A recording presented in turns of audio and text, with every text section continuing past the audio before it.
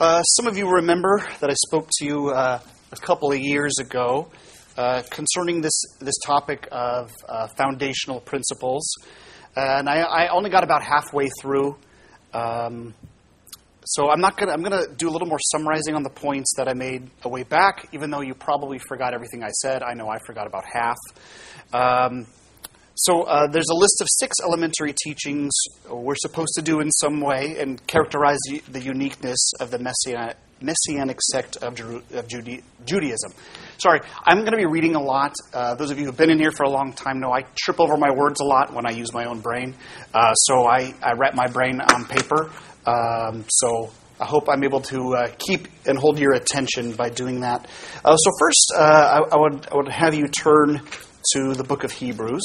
This is going to be a little bit of a Bible sword drill day. A lot of these things we have been taught here, but there are some new people here, and there's always visitors, so it's good to kind of cover these basics because a lot of times growing up, our Christian traditions have kind of twisted some of these things to make them Scripture say things that they don't say.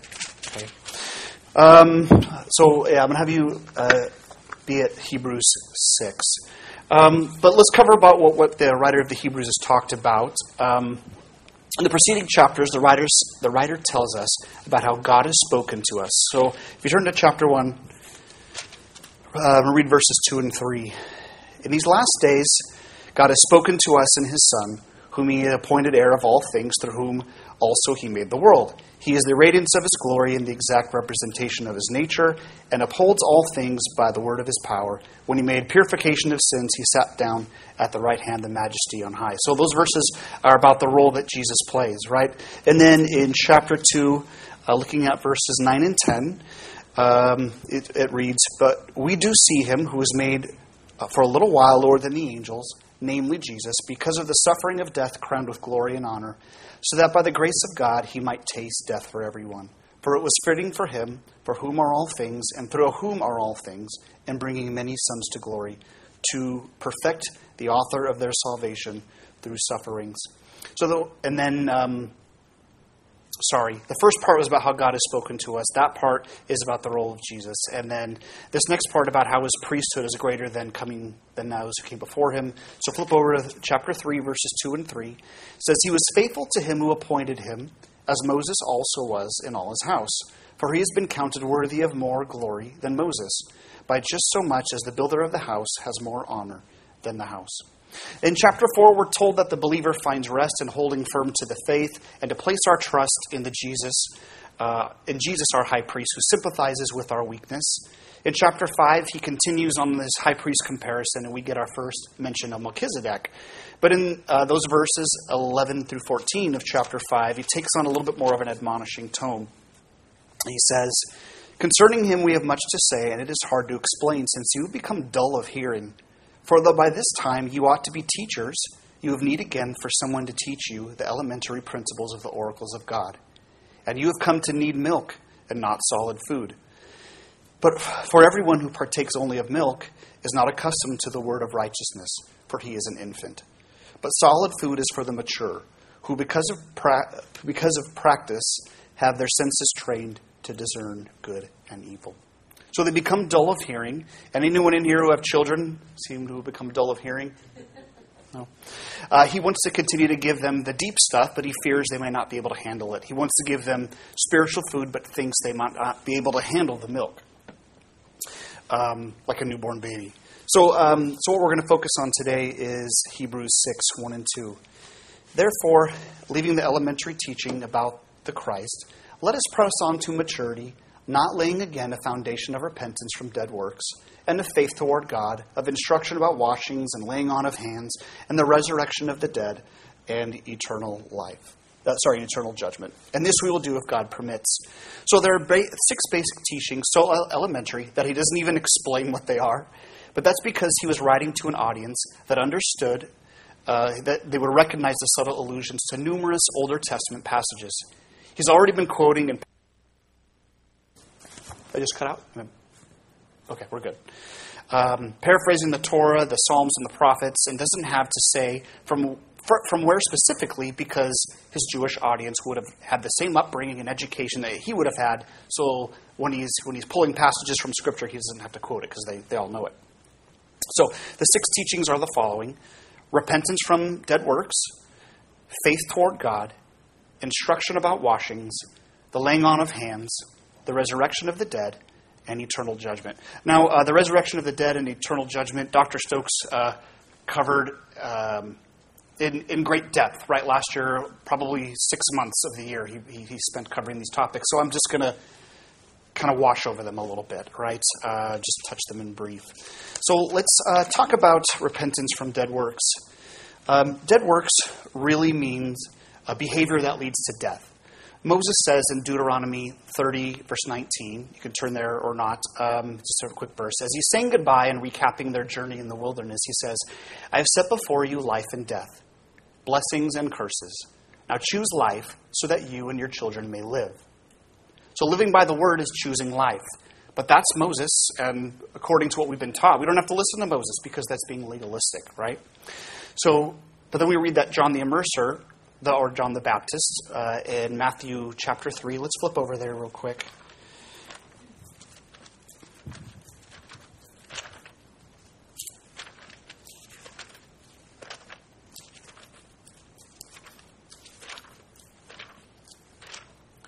So they have a choice to make, right? It's living by God's word, right? And we're supposed to turn away. Matthew 3, verses 1 and 2 says, Now in those days John the Baptist came, preaching in the wilderness of Judea, saying, Repent, for the kingdom of heaven is at hand.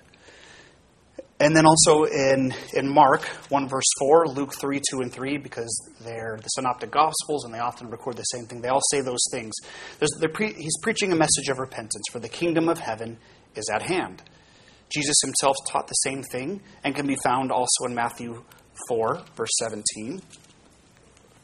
From that time Jesus began to preach and say, Repent, for the kingdom of heaven is at hand. And Mark 1 through 15, he says the same thing. Repentance means to turn away from sin and start obeying God. Real repentance is the first step of the gospel. The apostles understood this as well. In Galatians 5, Paul makes a list of things that are off the list for Christians to do. So again, I'm going to ask you to turn. We're going to be turning a lot today. So Galatians chapter 5.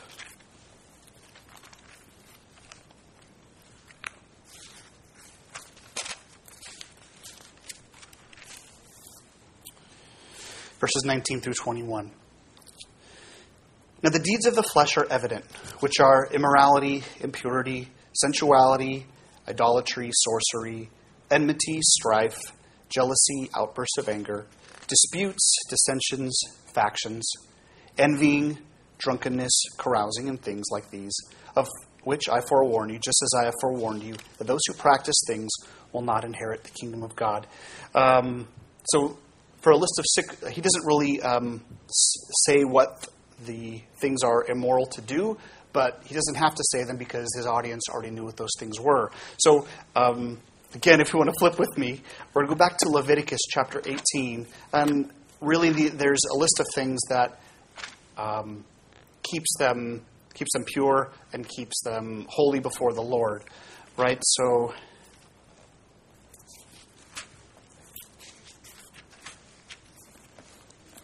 laws of immoral relations. Speak to the sons of Israel and say to them, verse 2, I am the Lord. You shall not do what is done in the land of Egypt where you lived, nor are you to do what is done in the land of Canaan where I am bringing you. Verse 4, you perform my judgments and keep my statutes, to live in accord with them. I am the Lord your God. You are to keep my statutes and judgments. Verse 6, none of you shall approach any blood relative of his to uncover his nakedness. That means to lie with them. I am the Lord. You shall not uncover the nakedness of your father or your mother. She is your mother. You shall not uncover the nakedness of your father's wife, if your father's in your father's nakedness. The nakedness of your sister, either your father's daughter or your mother's sister. So there's a list of things continue not to do. Stay away from family relations. And, of course, not to lie with animals, not to lie with one of the same sex. So things that we're supposed to steer clear from. Galatians passage said we are to steer clear from impurity, so we're supposed to be ritually pure. All right, so that means we are to follow these things, and by not doing these things, we stay pure before the Lord. He mentions sensuality, sensuality is the idea that you're devoted to the gratification of your bodily appetites. Enmity means having a hostile or unfriendly disposition. And then the difference between enmity and strife. Strife is conflict, sometimes can be violent. So sin is a violation of the commandments of God, as found in the Older Testament and summarized for us by Paul. Whoever does not practice righteousness is not of God. The gospel message calls on us to repent. If you held your place in Galatians, we're near Ephesians. So flip over to Ephesians 5. I'll read verses 3 through 10. That by revelation there was made known to me the mystery, as I write before in brief. By referring to this, when you read, you can understand why my insight in the mystery of Christ. Oh, wrong chapter. I'm sorry. Chapter 5, which I was reading from chapter 3. But immorality or any impurity or greed must not even be named among you, as is proper among the saints. There must be no filthiness and silly talk or coarse jesting, which are not fitting, but rather giving of thanks. For this you know with certainty, that no immoral or impure person or covetous man who is an idolater has an inheritance in the kingdom of God and of Christ. Let no one deceive you with empty words, for because of these things the wrath of God comes upon the sons of disobedience. Therefore do not partakers with them, for you were formerly darkness, but now you are light in the Lord. Walk as children of light. For the fruit of the light consists of all goodness and righteousness and truth, trying to learn what is pleasing to the Lord. The gospel calls on us to repent. This doesn't mean that we never sin, for we know we all stumble, we trip, we succumb to temptation, and sometimes even willfully sin. When we do, we must sincerely repent. John 1:1 says, "No one who abides in Jesus keeps on sinning. Anyone who does continue in their sin has not seen him or known him." Repentance is not a one-time only event. It requires the ongoing discipline of denying the flesh, by saying no to the world and its temptations, turning to the Lord and following Jesus. Repentance means surrendering our whole lives to God. Our passions, our desires, behaviors, our motivations, plans, relationships. Repentance means putting the flesh to death by surrendering to the Lordship of Jesus. Teaching number 2 is faith toward God through Jesus. How does faith toward God function as a distinctive for the first century Christians? All of Judaism, all the different sects, Pharisees, Sadducees, Essenes, Zealots, and a handful of others we're not as familiar with, they believed in God, and all of them taught the concept of faith in God. The apostles taught a specific type of faith toward God that they did not have in common with those other sects of first century Judaism. The Hebrews 6 passage does not say faith in God. It's something more than just believing in God's existence. As James tells us that the shuddering demons do, right? In verse 6 he says, they believe and they shudder, but they don't obey, right? Verse 6 he says, without faith, James says, without faith it is impossible to please him. For whoever would draw near to God must believe that he exists and that he rewards those who seek him. So in other words, there's the belief that God rewards merit and punishes sin. But there's more to it than that, too. The writer of the book of Hebrews tells us what he means in chapter 11. So if you're still... I lost my spot in Hebrews 2. So you flip over to Hebrews 11, verse 1. And this has been taught about here as well. Faith is the assurance of things hoped for, the conviction of things not seen. And then he spends the whole chapter giving us examples of men and women who lived their life according to faith. And then in verse 39, at the very end, he says, all these, though commended through their faith, did not receive what was promised. So faith on God implies confidence that God will keep the promises he had, despite the lack of evidence that he is keeping the promise. Right? So all those stories, they were asked to do things, and they didn't get to see the promise on it, or they didn't get to see the promises that God talked about in their fullness. The generation that saw the resurrection of our Master, however, did see the first fruits of the promises fulfilled. In verse 40, the same chapter, he says, because God had provided something better for us, so that apart from us, they would not be made perfect. Namely, his promises about the coming of the Messiah, the final redemption, the resurrection of the dead, the coming of the kingdom of heaven, and the world to come. In the apostolic world, the revelation, death, and resurrection of the Messiah brought faith in God to a whole new level. It went beyond that God exists. It's that goes beyond that God even is one, which all of those other sects believed. It went beyond the reward and punishment in this life and the next. The apostles were teaching promises about those things through the revelation of Jesus as the Messiah and the evidence of his resurrection from the dead, with direct evidence and the beginning of the fulfillment of God's promises. His resurrection provides evidence of an afterlife, reward and punishment, the coming resurrection, and the redemption and the restoration of Israel and the kingdom on earth. Romans 16, verses 25 and 26, says, "Now to him who is able to establish you, according to my gospel and preaching of Jesus Christ, according to the revelation of the mystery which has been kept secret for long ages past, but now is manifested, and by the scriptures of the prophets, according to the commandments of the eternal God, has been made known to all the nations, leading to obedience of faith." Paul tells us that God revealed Jesus as the Messiah to bring about the obedience of faith. Peter summarizes our faith toward God through Jesus in 1 Peter 1, verses 20 and 21. He says, "For he was foreknown before the foundation of the world, but has appeared in these last times for the sake of you, who through him are believers in God, who raised him from the dead and gave him glory, so that your faith and hope are in God." Faith requires repentance from sin and a knowledge that he rewards and punishes according to our behavior. Section number 3, instruction about washings. And I think maybe these things, I think we're probably taught about the least sometimes, at least in our own upbringing in our own churches. But the phrase instruction about washings comes from the Greek, which is baptismon didakis. Baptismon is the plural for baptism, which means a submersion in water, usually for washing. The word baptisma, you've already put this together in your head, means baptism, but it means immersion or submersion. In the days of John the Immerser and the apostles, observant Jews descended into a naturally fed pool or gathering of water, a river or lake, and submerged completely below the surface. The word for these natural gatherings of water is a mikvah. Mike, can you put up the picture of the mikvah for us? Immersion for purification entails a full-body baptism into living water, naturally flowing water from rain, a spring, or a river. All right, so if you look to your screen there's a picture of mikvah. So when a person would go to worship the Lord, they would go to a site, and if they were impure for whatever reason, and they would go inside, dunk themselves, or completely submerge themselves, come out, and then they would be ritually clean from whatever they had done. Lost my spot here.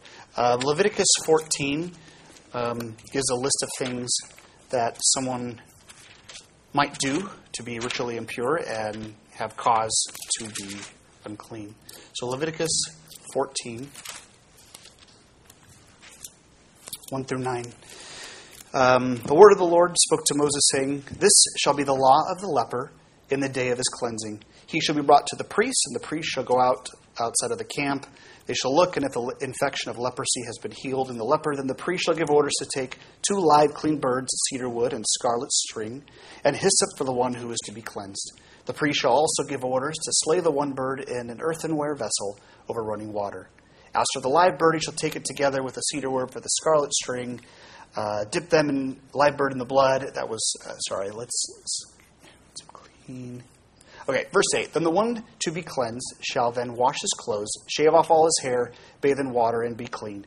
Now afterward he may enter the camp, but he shall stay outside his tent for 7 days." And then verse 15, 1 through 10. So that's the cleansing of a leper. 15, 1 through 10, there's cleansing unhealthiness. "The Lord spoke to Moses and to Aaron, saying, 'Speak to the sons of Israel and say to them, when any man has a discharge from his body, his discharge is unclean. This, moreover, shall be his uncleanness in his discharge. It is his uncleanness whether his body allows its discharge to flow or whether his body obstructs its discharge. Every bed on which the person with the discharge lies becomes unclean, and everything on which he sits becomes unclean. However, Anyone, moreover, who touches his bed shall wash his clothes and bathe in water and be unclean until evening. Right, so you're unclean, and if you touch somebody, that person becomes unclean. That which you sit upon becomes unclean. And then there's some other things there. If we skip over to verse 16, same chapter. If a man has a seminal emission, he shall bathe all his body in water, be unclean until evening. As for any garment or any leather in which there is an emission, it shall be washed with water and be unclean till evening. So these are just some examples of things that a person would become unclean and have to wash themselves. Verse 19, when a woman has a discharge, if in her body is blood, she shall continue in her menstrual impurity for 7 days. Whoever touches her shall be unclean. Everything in which she lies during her menstrual impurity shall be unclean. Anything she sits on. So after all these things, again, she would have to go wash herself and then have to wait for 7 days to be ritually pure. The Torah prohibited the ritually impure from entering the temple, from entering and eating the sacrifices until they had immersed in water. So if they were impure, they would go and wash themselves in one of those mikvahs, and then they would be clean and be able to go worship the Lord with the rest of the community. A Gentile undergoing conversion into Judaism immersed in a mikvah as their final rite of passage. The disciples of Jesus used immersion for a similar induction ceremony. They underwent a spiritual change and emerged as a disciple and follower of Jesus.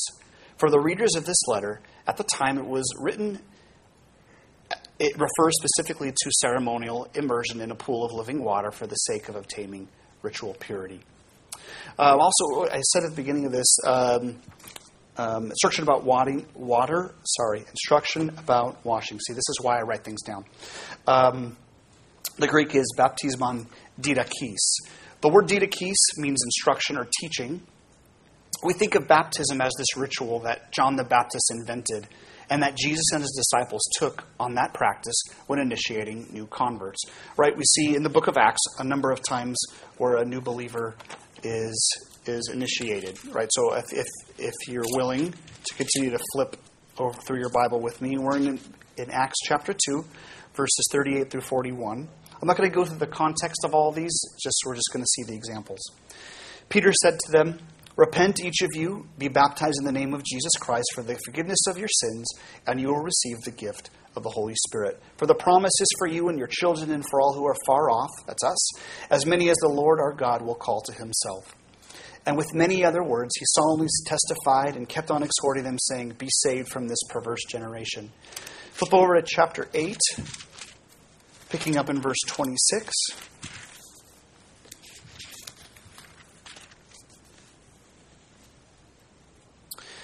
Let's see, this is Philip speaking to an Ethiopian. An angel of the Lord spoke to Philip, saying, "Get up and go south to the road that descends from Jerusalem and Gaza." So he got up and went, and there was an Ethiopian eunuch, a court official of Candace, queen of the Ethiopians, who was in charge of all her treasure, and he had come to Jerusalem to worship. And he was returning and sitting in his chariot and was reading the prophet Isaiah. Then the Spirit said to Philip, "Go up and join this chariot." So Philip ran up and heard him reading Isaiah the prophet and said, "Do you understand what you are reading?" He said, "Well, how could I unless someone guides me?" And he invited Philip to come up and sit with him. Now the passage of Scripture which he was reading read this: "He was led as a sheep to slaughter, and as a lamb before its shearer is silent. So he does not open his mouth. In humiliation his judgment was taken away. Who will relate his generation? For his life is removed from the earth." The eunuch answered Philip and said, "Please tell me, of whom does the prophet say this, or himself or of someone else?" Philip opened his mouth, and beginning from this scripture, he preached Jesus to him. And they went along the road. They came to some water, and the eunuch said, "Look, water! What prevents me from being baptized?" Philip said, "If you believe with all your heart, you may." And he answered and said, "I believe that Jesus Christ is the Son of God." And he ordered the chariot to stop, and they both went down into the water. Philip as well as the eunuch, and he baptized him. Next chapter 9, verses 17 through 19. So the Apostle Paul has been converted. Well, he's had his experience on the road, and he's told to go a man named Ananias. And here, Ananias is told to go because he's a little bit nervous about Paul because Paul's been persecuting the church. So Ananias departed and entered his house, picking up verse 17. And after laying his hands on him, Brother Saul, the Lord Jesus, who appeared to you on the road by which you were coming, has sent me that you may regain your sight and be filled with the Holy Spirit. And immediately there fell from his eyes something like scales, and he regained his sight. And he got up and was baptized, and he took food and was strengthened. Next chapter, 10, verses 44 through 48. While Peter was still speaking these words, the Holy Spirit fell upon all those who were listening to the message. And all the circumcised believers who came with Peter were amazed, because the gift of the Holy Spirit had been poured out on the Gentiles also. For they were hearing them speaking with tongues and exalting God. Then Peter answered, "Surely no one can refuse the water for these to be baptized, who have received the Holy Spirit, just as we did, can he?" And he ordered them to be baptized in the name of Jesus Christ, so that they asked him to stay on a few days. So this baptism ceremony marked a new believer's initiation in the school of Jesus' disciples. The baptism was and is a one-time event that marks the beginning of that person's life of discipleship through Jesus. It was not, however, the only time a person would have underwent a ritual immersion. Baptism was not a new Christian ritual. The immersions an Israelite would partake, it didn't remove original sin. It was not administered to infants and children like I was. It wasn't a sacrament, which most Christian denominations still hold. It didn't involve the sprinkling of water or a baptizer dunking another person, and wasn't ordinarily a public event. Jewish people practiced many types of baptism for many different reasons, and those reasons were to remove impurity. So to come back to the book of Hebrew, the passage 1,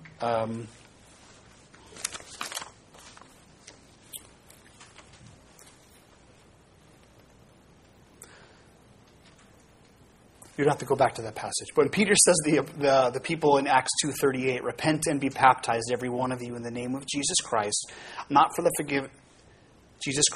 forgiveness of your sins." No one said, "Baptized? What's that? How do you do it?"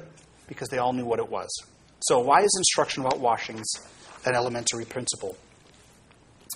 The Didache, William Lane points out in his World Biblical Commentary that several early Greek manuscripts use a different use of that word.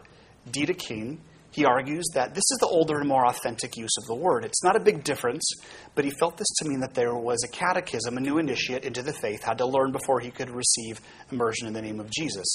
The words Didache and Didaches make me think of the Didache. I know some of you have read it. I know the women's group went through it a little bit a couple of years ago.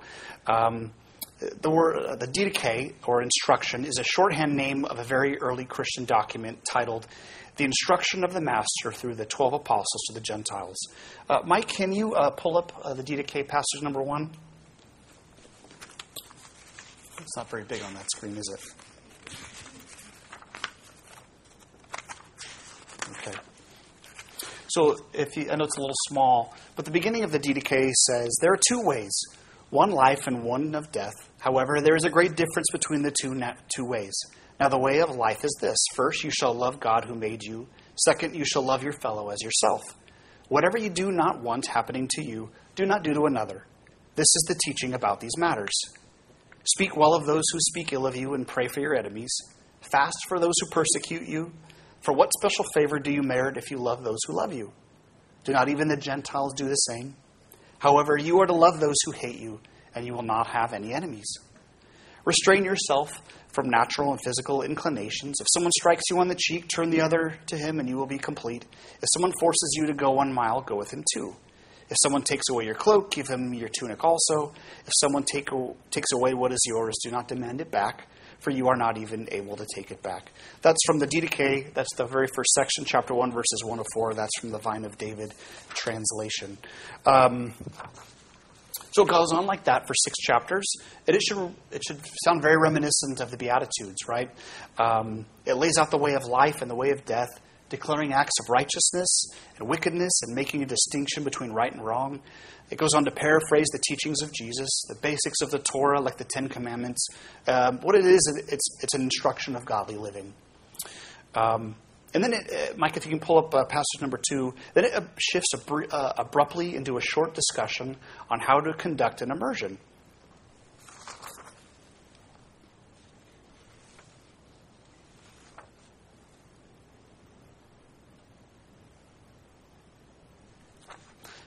It's not long, so if you can't pull it up, I can just read it. It's shorter than that. It says, concerning immersion, immerse in this way. Having first said all of these things, so the first things that they already talked about in the first 6 chapters of the Didache, immerse in the name of the Father and the Son and the Holy Spirit in living water. But if you don't have living water, immerse in cold water. If you cannot immerse in cold water, then warm water.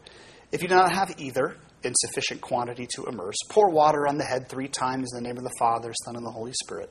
Prior to the immersion, the one performing the immersion and the one being immersed should fast beforehand, and also any other if they can.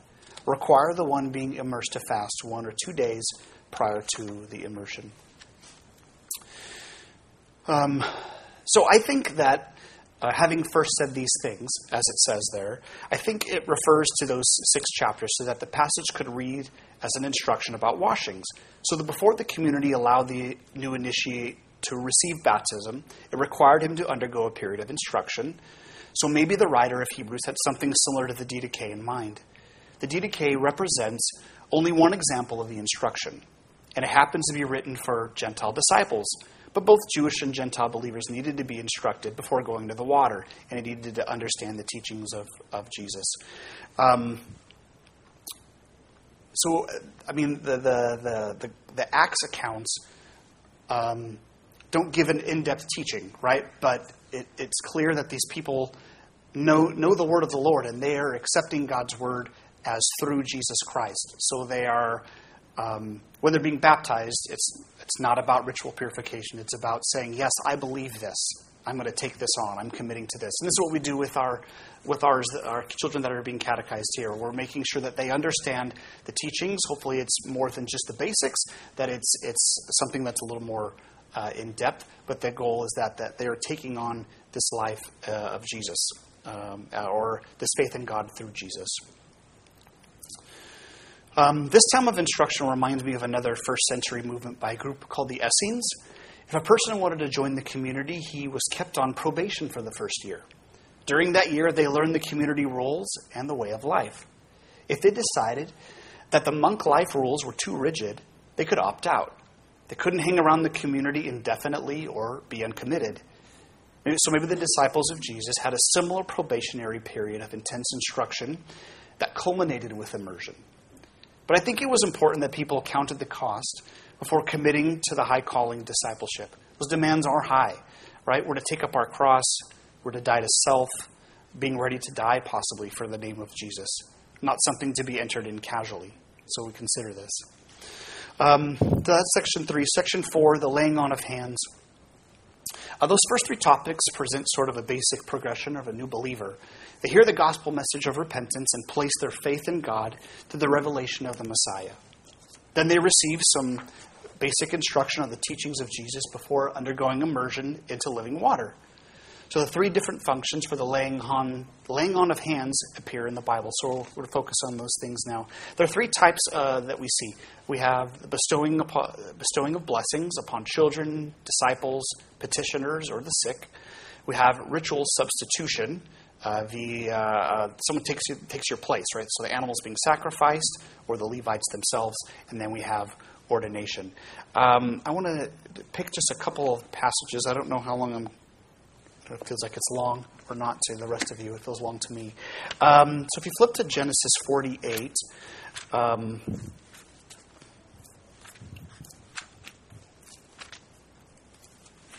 we have the first instance of laying on of hands here. Genesis 48, 13 through 16. So Joseph is wanting to bless his sons. So Joseph took... actually this is for Israel to bless them. Then Joseph took both Ephraim and Manasseh from his knee and bowed with his face to the ground. Joseph took them both, Ephraim with his right hand toward Israel's left, and Manasseh with his left hand toward Israel's right, and brought them close to him. But Israel stretched out his right hand and laid it on the head of Ephraim, who was the younger, and his left hand on Manasseh's head, crossing his hands, although Manasseh was the firstborn.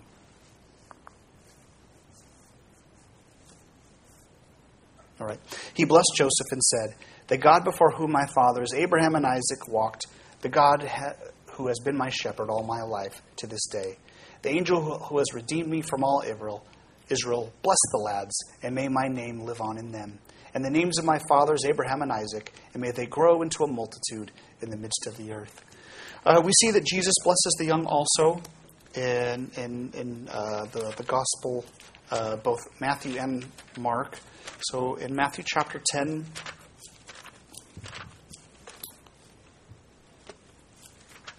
see, I made sure not to put all sticky notes in it because I felt it was cheating, and then I would get to passages and be finished with them before you got to them. So,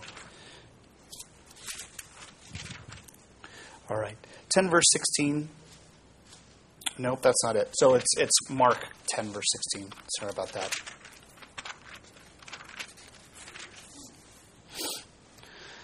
All right, Jesus blesses the little children in actually 15 and 16. Truly I say to you, whoever does not receive the kingdom like a child will not enter at all. And he took them in his arms and began blessing them, laying his hands on them. And he does something similar in Mark chapter 5, verse 23. This time, this is for healing. One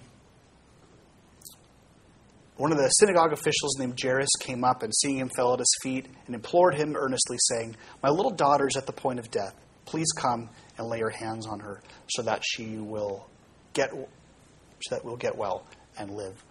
We already read Acts 19 where Paul is healed, and then Acts 28 verses 7 to 9. We have another example of laying on hands to heal.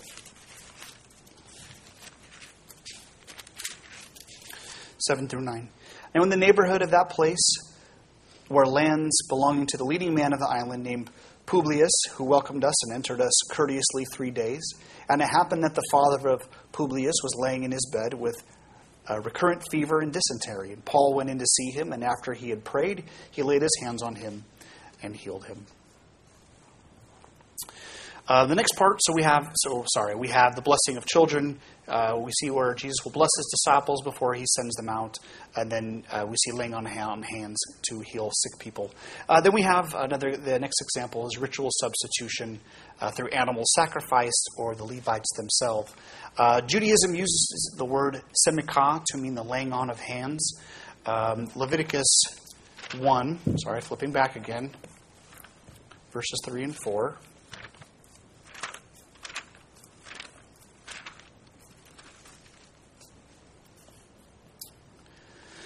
I would start at verse 1. Then the Lord called to Moses and spoke to him from the tent of meeting. Speak to the sons of Israel and say to them, when any of you brings an offering to the Lord, you shall bring your offering of animals from the herd or the flock. If his offering is a burnt offering from the herd, he shall offer it. If a male without defect, he shall offer it at the doorway of the tent of meeting, that he may be accepted before the Lord. He shall lay his hand on the head of the burnt offering, that it may be accepted to him to make atonement on his behalf. So the worshipers going to the Lord, and they regarded the animal as a substitute for themselves. This act implies a physical leaning on the animal with some weight, and that symbolizes the man's identity into the animal. Flip over to Numbers 8, verses 5 through 11.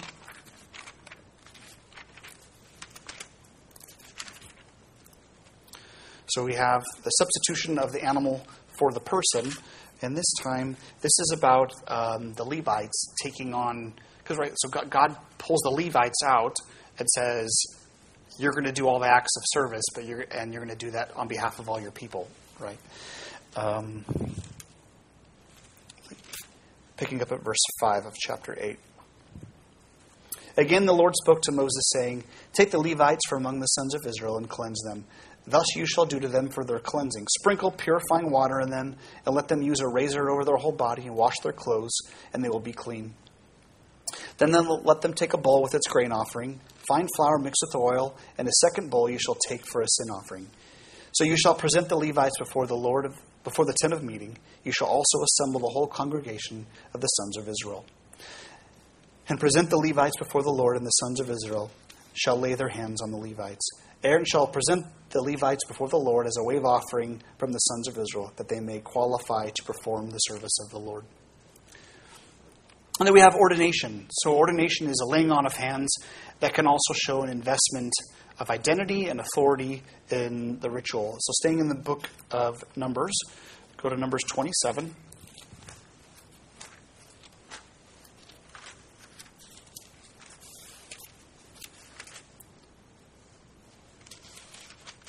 Picking up at verse 18. So the Lord said to Moses, "Take Joshua, son of Nun, a man in whom is the Spirit, and lay your hand on him, and have him stand before Eleazar the priest and before all the congregation, and commission him in their sight. You shall put some of your authority on him, in order that all the congregation of the sons of Israel may obey him." So Moses commissions Joshua as his successor. In Numbers, if we jump back a couple chapters to 11, verses 16 and 17, 70 elders are commissioned to assist. The Lord therefore said to Moses, "Gather for me 70 men from the elders of Israel, whom you know to be the elders of the people and their officers, and bring them to the tent of meeting, and let them take their stand there with you. Then I will come down and speak with you there, and I will take of the Spirit which is upon you, and I'll put it upon them, and they shall bear the burden of the people with you, so that you will not bear it all alone." So there, this laying on of hands to give authority is done for elders, and then it was passed on to rabbis. So anytime somebody would take on the new responsibilities, they would get hands laid on them. So you have this line of succession from Moses laying on of hands to laying on of hands to the next generation and the next generation. So we have this authority being passed on and on. And then let's look at the apostles doing the same thing. If you jump to the book of Acts, back to the book of Acts with me, to chapter 6,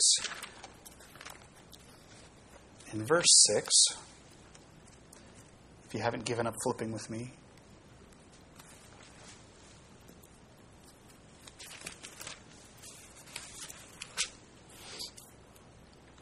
So the disciples are being overwhelmed by the responsibilities, so they're going to choose other men in which to kind of take on the responsibility of taking care of the orphans and the widow. And verse 6 says, and these they brought before the apostles, and after praying they laid their hands on them. And then in chapter 13, verse 3.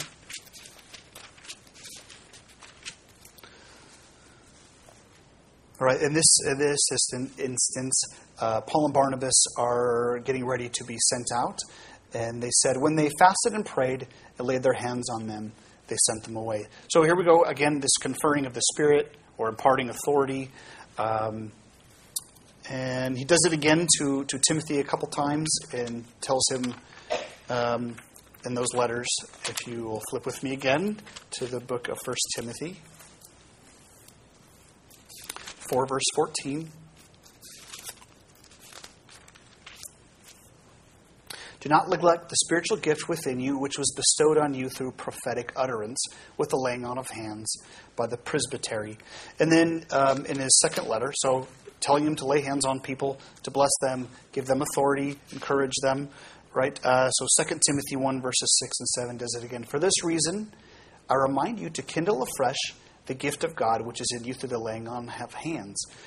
For God has not given us a spirit of timidity, but of power and love and discipline. So both Jesus and the council of elders, they lay hands or bless as a gesture of identification, ordination, and pass on the Holy Spirit. God takes from the Spirit that had been laid upon Jesus, and he placed some of that Spirit on his disciples.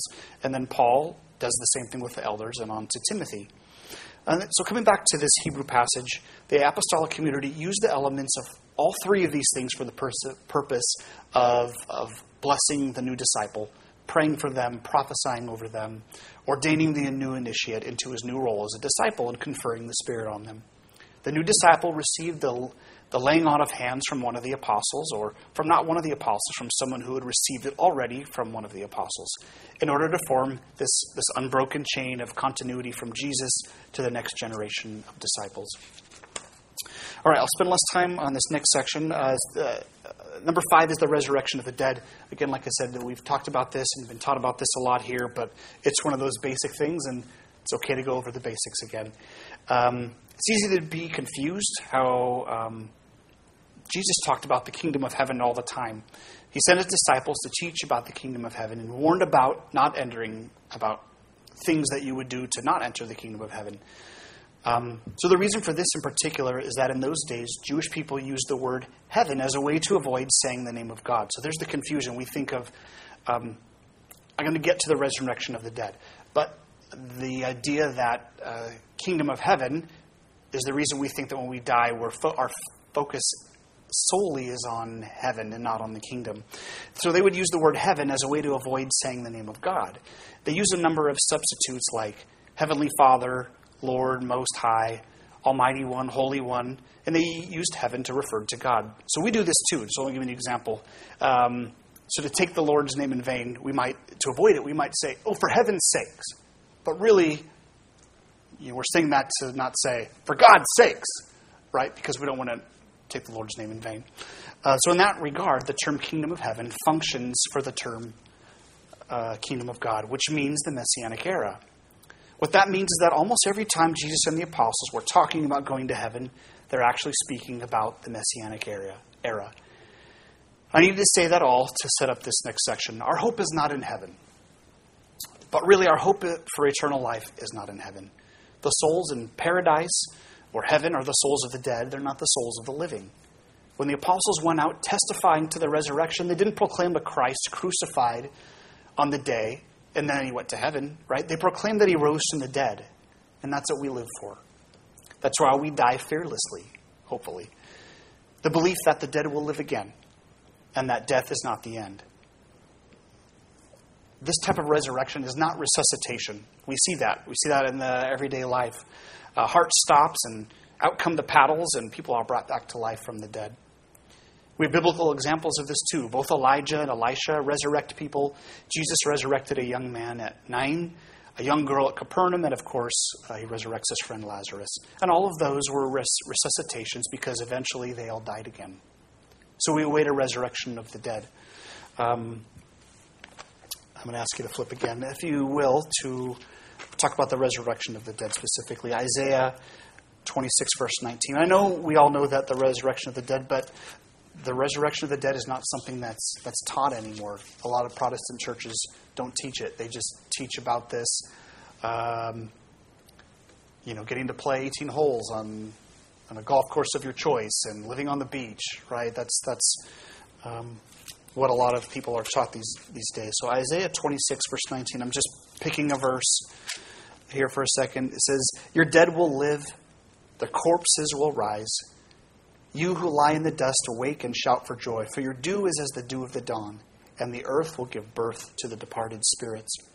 Daniel says something similar in chapter 12. So if you can, flip again to Daniel chapter 12.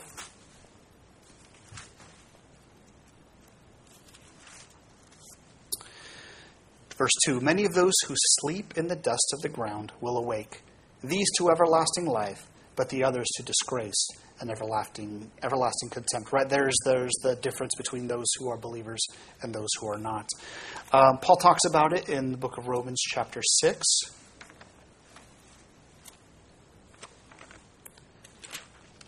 Verses 8 and 9, he says, now if we have died with Christ, we believe that we shall also live with him, knowing that Christ, having been raised from the dead, is never to die again. Death no longer is master over him. And then also in 1 Corinthians 4, verse 1 Corinthians 6, verse 14.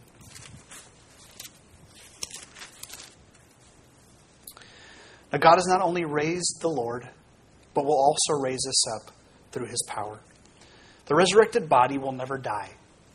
God will revive their physical bodies and return their souls to those bodies. In the process of that miracle, he would transform those physical bodies so they cannot die. Jesus and the apostles taught about two distinct resurrection events. In the first resurrection, the exiles of Israel and those who are in the Messiah will be raised to life, gathered to the Messiah, and brought to the kingdom. Jesus talks about this in in John chapter 5, verses 25 through 29. He says, truly, truly, I say to you, an hour is coming, and now is, when the dead will hear the voice of the Son of God, and those who hear will live. For just as the Father has life in himself, even so he gave to the Son also to have life in himself. And he gave him authority to execute judgment, because he is the Son of God. Do not marvel at this, for an hour is coming in which all who are on the tombs will hear his voice, and will come forth, and those who did the good deeds to a resurrection of life, those who committed the evil deeds to resurrection of judgment. The Son, Jesus, gives life to those who hear his voice, and those who did not will not come to life at that time. We've gone through this passage a lot in this congregation in 1 Thessalonians 4:13. The dead in Christ will join the Messiah and be caught up with him in the clouds to meet him in the air. Those still alive will be caught up with him. Messiah comes to gather the exiles of Israel to bring them with him to the Holy Land, as the prophets have predicted. And all those gathered there will go with him to Jerusalem. The second resurrection takes place at the end before the judgment. And we read about that in Revelation 20, verses 4 through 6.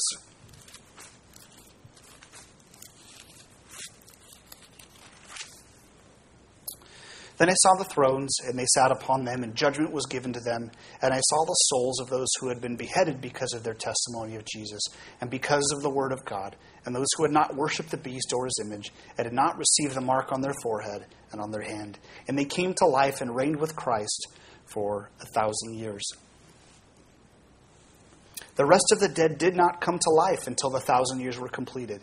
This is the first resurrection. Blessed and holy is the one who has a part in the first resurrection.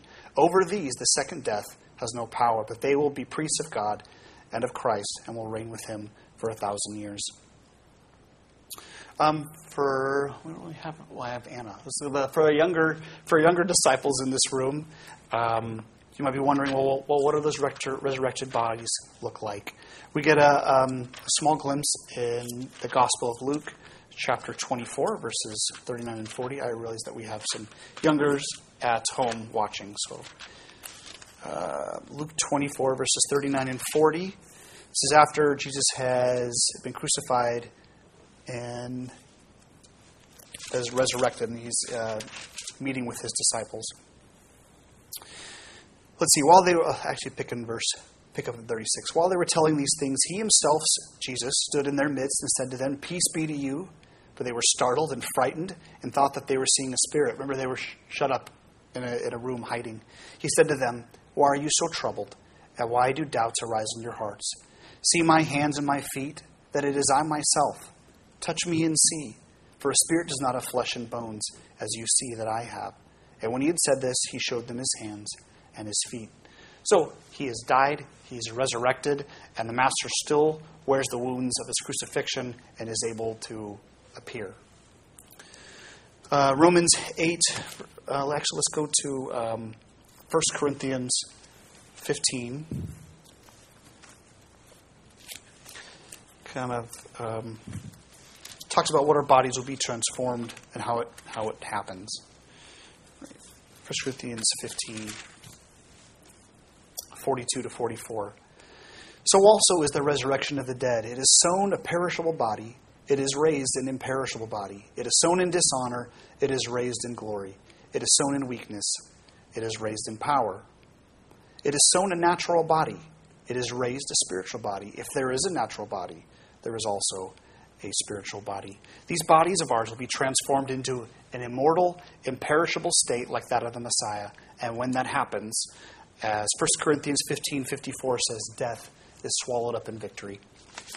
I'm almost done. So those of you who have glazed looks over your eyes, finishing here shortly. So the last teaching is, the last section is for the eternal judgment. At the time of the apostles, Jewish people fell mostly into two schools of thought. The Sadducees taught God dispenses justice only in this world.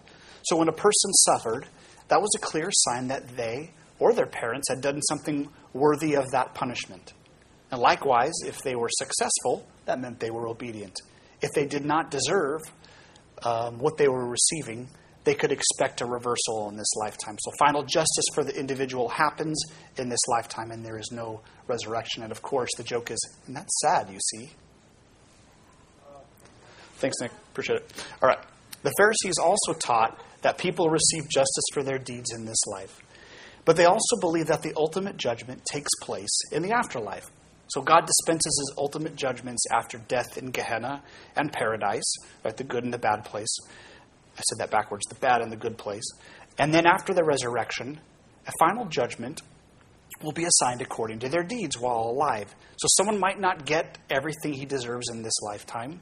Jesus' teachings are filled with the idea of preparing for this final judgment, and it seems that he's either teaching about the kingdom or his final judgment. And for this, I'm going to ask you to turn to Matthew. We'll see a lot of instances where he's talking about the judgment. We'll start in Matthew chapter 10, verse 15. Now he's talking about sending out. These are instructions to the disciples before he sends them out. And he says, "Truly I say to you, if they don't receive you, it will be more tolerable for the land of Sodom and Gomorrah," you know what they went through, "in the day of judgment than for that city." He does the same thing in chapter 11, verse 22. These are for unrepenting cities. He says, "Nevertheless, I say to you, it will be more tolerable for Tyre and Sidon in the day of judgment than for you." Again, the next chapter 12, verse 36 and 37. "I tell you that every careless word that people speak, they shall give an accounting for in the day of the judgment. For by your words you will be justified, and by your words you will be condemned." Right? So there's a harsh judgment for those who don't repent, and then here we are told that there's judgment upon us for the words that we speak. So let's be careful with that. Let's continue flipping over to the next chapter, verse 13, verses 40 through 43. "So just as the tares are gathered up and burned with fire, so shall it be at the end of the age. The Son of Man will send forth his angels, and they will gather out of his kingdom all stumbling blocks and those who commit lawlessness, and will throw them into the furnace of fire. In that place there will be weeping and gnashing of teeth. Then the righteous will shine forth as the sun in the kingdom of their Father. He who has ears, let him hear." In that same chapter, verse 49 and 50. "So it will be at the end of the age. The angels will come forth and take out the wicked from among the righteous, and will throw them into the furnace of fire. In that place, weeping and gnashing of teeth." There is a judgment coming. Jesus talked about it. We should take it seriously as we're going to give an account for our actions and our deeds. 25, if you would, chapter 25, verse 30 and 32.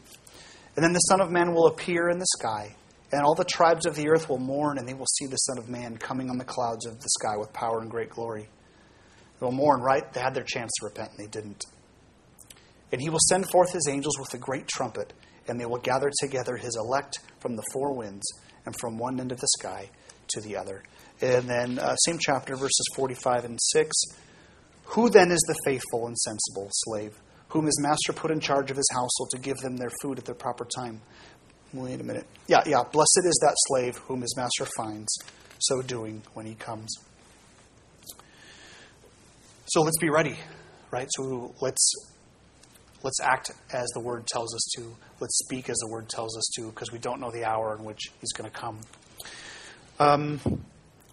Both the Old and New Testament also speak about books of judgment. So we were in Daniel before. I want to ask you to flip to Daniel chapter 7, verses 9 and 10.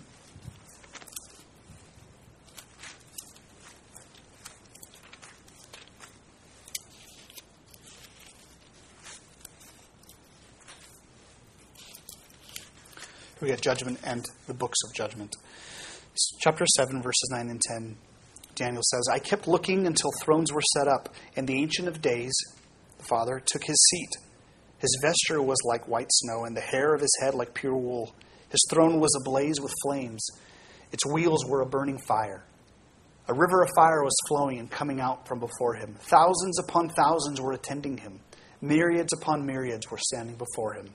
The court sat, and the books were opened." The Ancient of Days there is seated with thousands of angels flowing forth like a river to serve him, while 10,000s upon 10,000s people waiting for their verdicts. And they stand before him, and the book of judgments are opened, and then the Son of Man steps forward to deliver the sentence. So this is verse 13 and 14, same chapter. "I kept looking in the night visions, and behold, with the clouds of heaven, one like a Son of Man was coming. And he came up to the Ancient of Days, and was presented before him. And to him was given dominion, glory, and a kingdom, that all the peoples, nations, and men of every language might serve him. His dominion is an everlasting dominion, which will not pass away, and his kingdom is one which will not be destroyed." A final judgment is coming for every human being, and the Messiah will preside as the judge, acting as the agent of his Father. John 5, verse 30 says, Jesus says, I can do nothing on my own. As I hear, and my judgment is just, because I seek not of my own will, but the will of him who sent me. Let's flip it just a couple more times. We're almost done. 2 Corinthians chapter 5.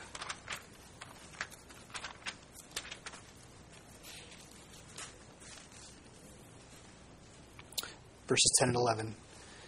We must all appear before the judgment seat of Christ, so that each one may be recompensed for his deeds in the body, according to what he has done, whether good or bad.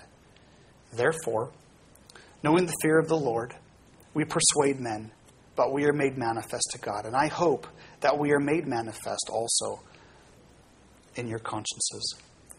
This passage comes back to knowing the fear of the Lord, which, as we already focused on today, is that God will judge the wicked and reward the righteous. We're going to go back to Revelation chapter 20, verses 11 through 15. Like I said, I promise we're almost done.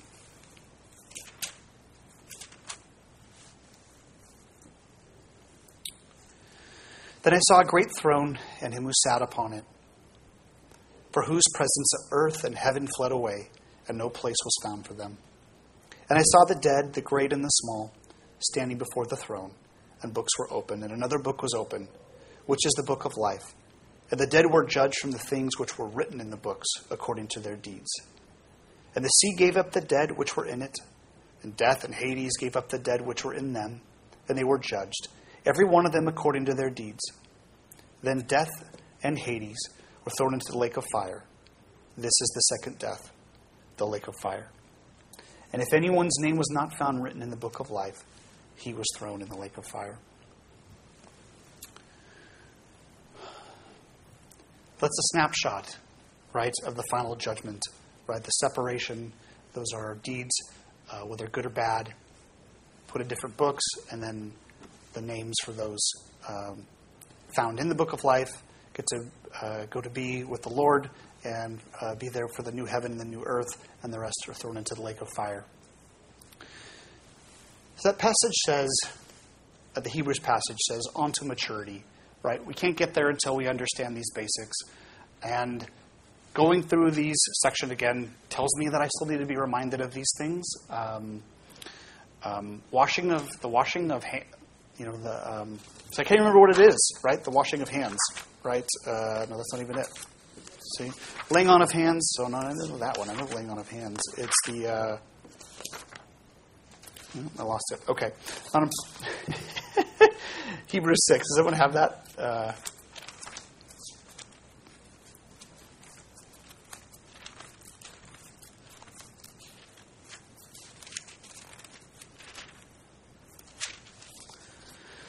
Press on to maturity, not laying again a foundation of repentance from dead works. Rather, repentance is not about not having to follow God's law, right? It has not gone away. It has not perished. Repentance is from sin. We're supposed to press on with faith toward God because our actions show that God will reward and punish based on those actions. The instruction about washings, right, could be about someone being baptized needing to be instructed in the teachings of Jesus. We have the laying on of hands, which is about blessing and giving authority and imparting the Spirit. Then we have the resurrection of the dead, which is not always taught. And then, of course, the eternal judgment. We are all going to be judged for what we've done, whether a believer or not a believer. So what does maturity look like, right? Getting past these basics, I think maturity is just my own thoughts, right? It's focusing on looking at the teachings of the Master, looking at the Beatitudes, which we read this morning as part of the presentation section, right? Being humble in spirit, doing the things that we're supposed to inherit the kingdom of God. I think it's doing the one anothering thing. He doesn't talk about these things, but being of one mind, being united, caring for one another, accepting one another, looking out for one another. I think those things show maturity in our faith. And I think we do a pretty good job of that, but not always, right? We don't always do it. We don't always do a great job of it within our own families. We're pretty good about it, and when we're doing community with others. But doing these things in our own homes is sometimes harder than it is to do it to others. So would you join me? Actually, wait, hold on. I have one more passage. I'm so sorry. Hebrews 10, verses 19. I think this gives another picture of what maturity looks like. Therefore, brethren, since we have confidence to enter the holy place by the blood of Jesus, by a new and living way which he inaugurated for us through the veil that is his flesh, since we have a great priest over the house of God, let us draw near with a sincere heart, in full assurance of faith, having our hearts sprinkled clean from an evil conscience and our bodies washed with pure water, right? That's repenting from our sin and staying clear, staying away from it. Let us hold fast the confession of our hope without wavering. Our hope is in God, that he is just. For he who promised is faithful. Let us consider how to stimulate one another to love and good deeds. Love one another, do good to one another, not forsaking our assembling together, as is the habit of some, but encouraging one another, and all the more as you see the day drawing near. Let's pray. Heavenly Father, it's good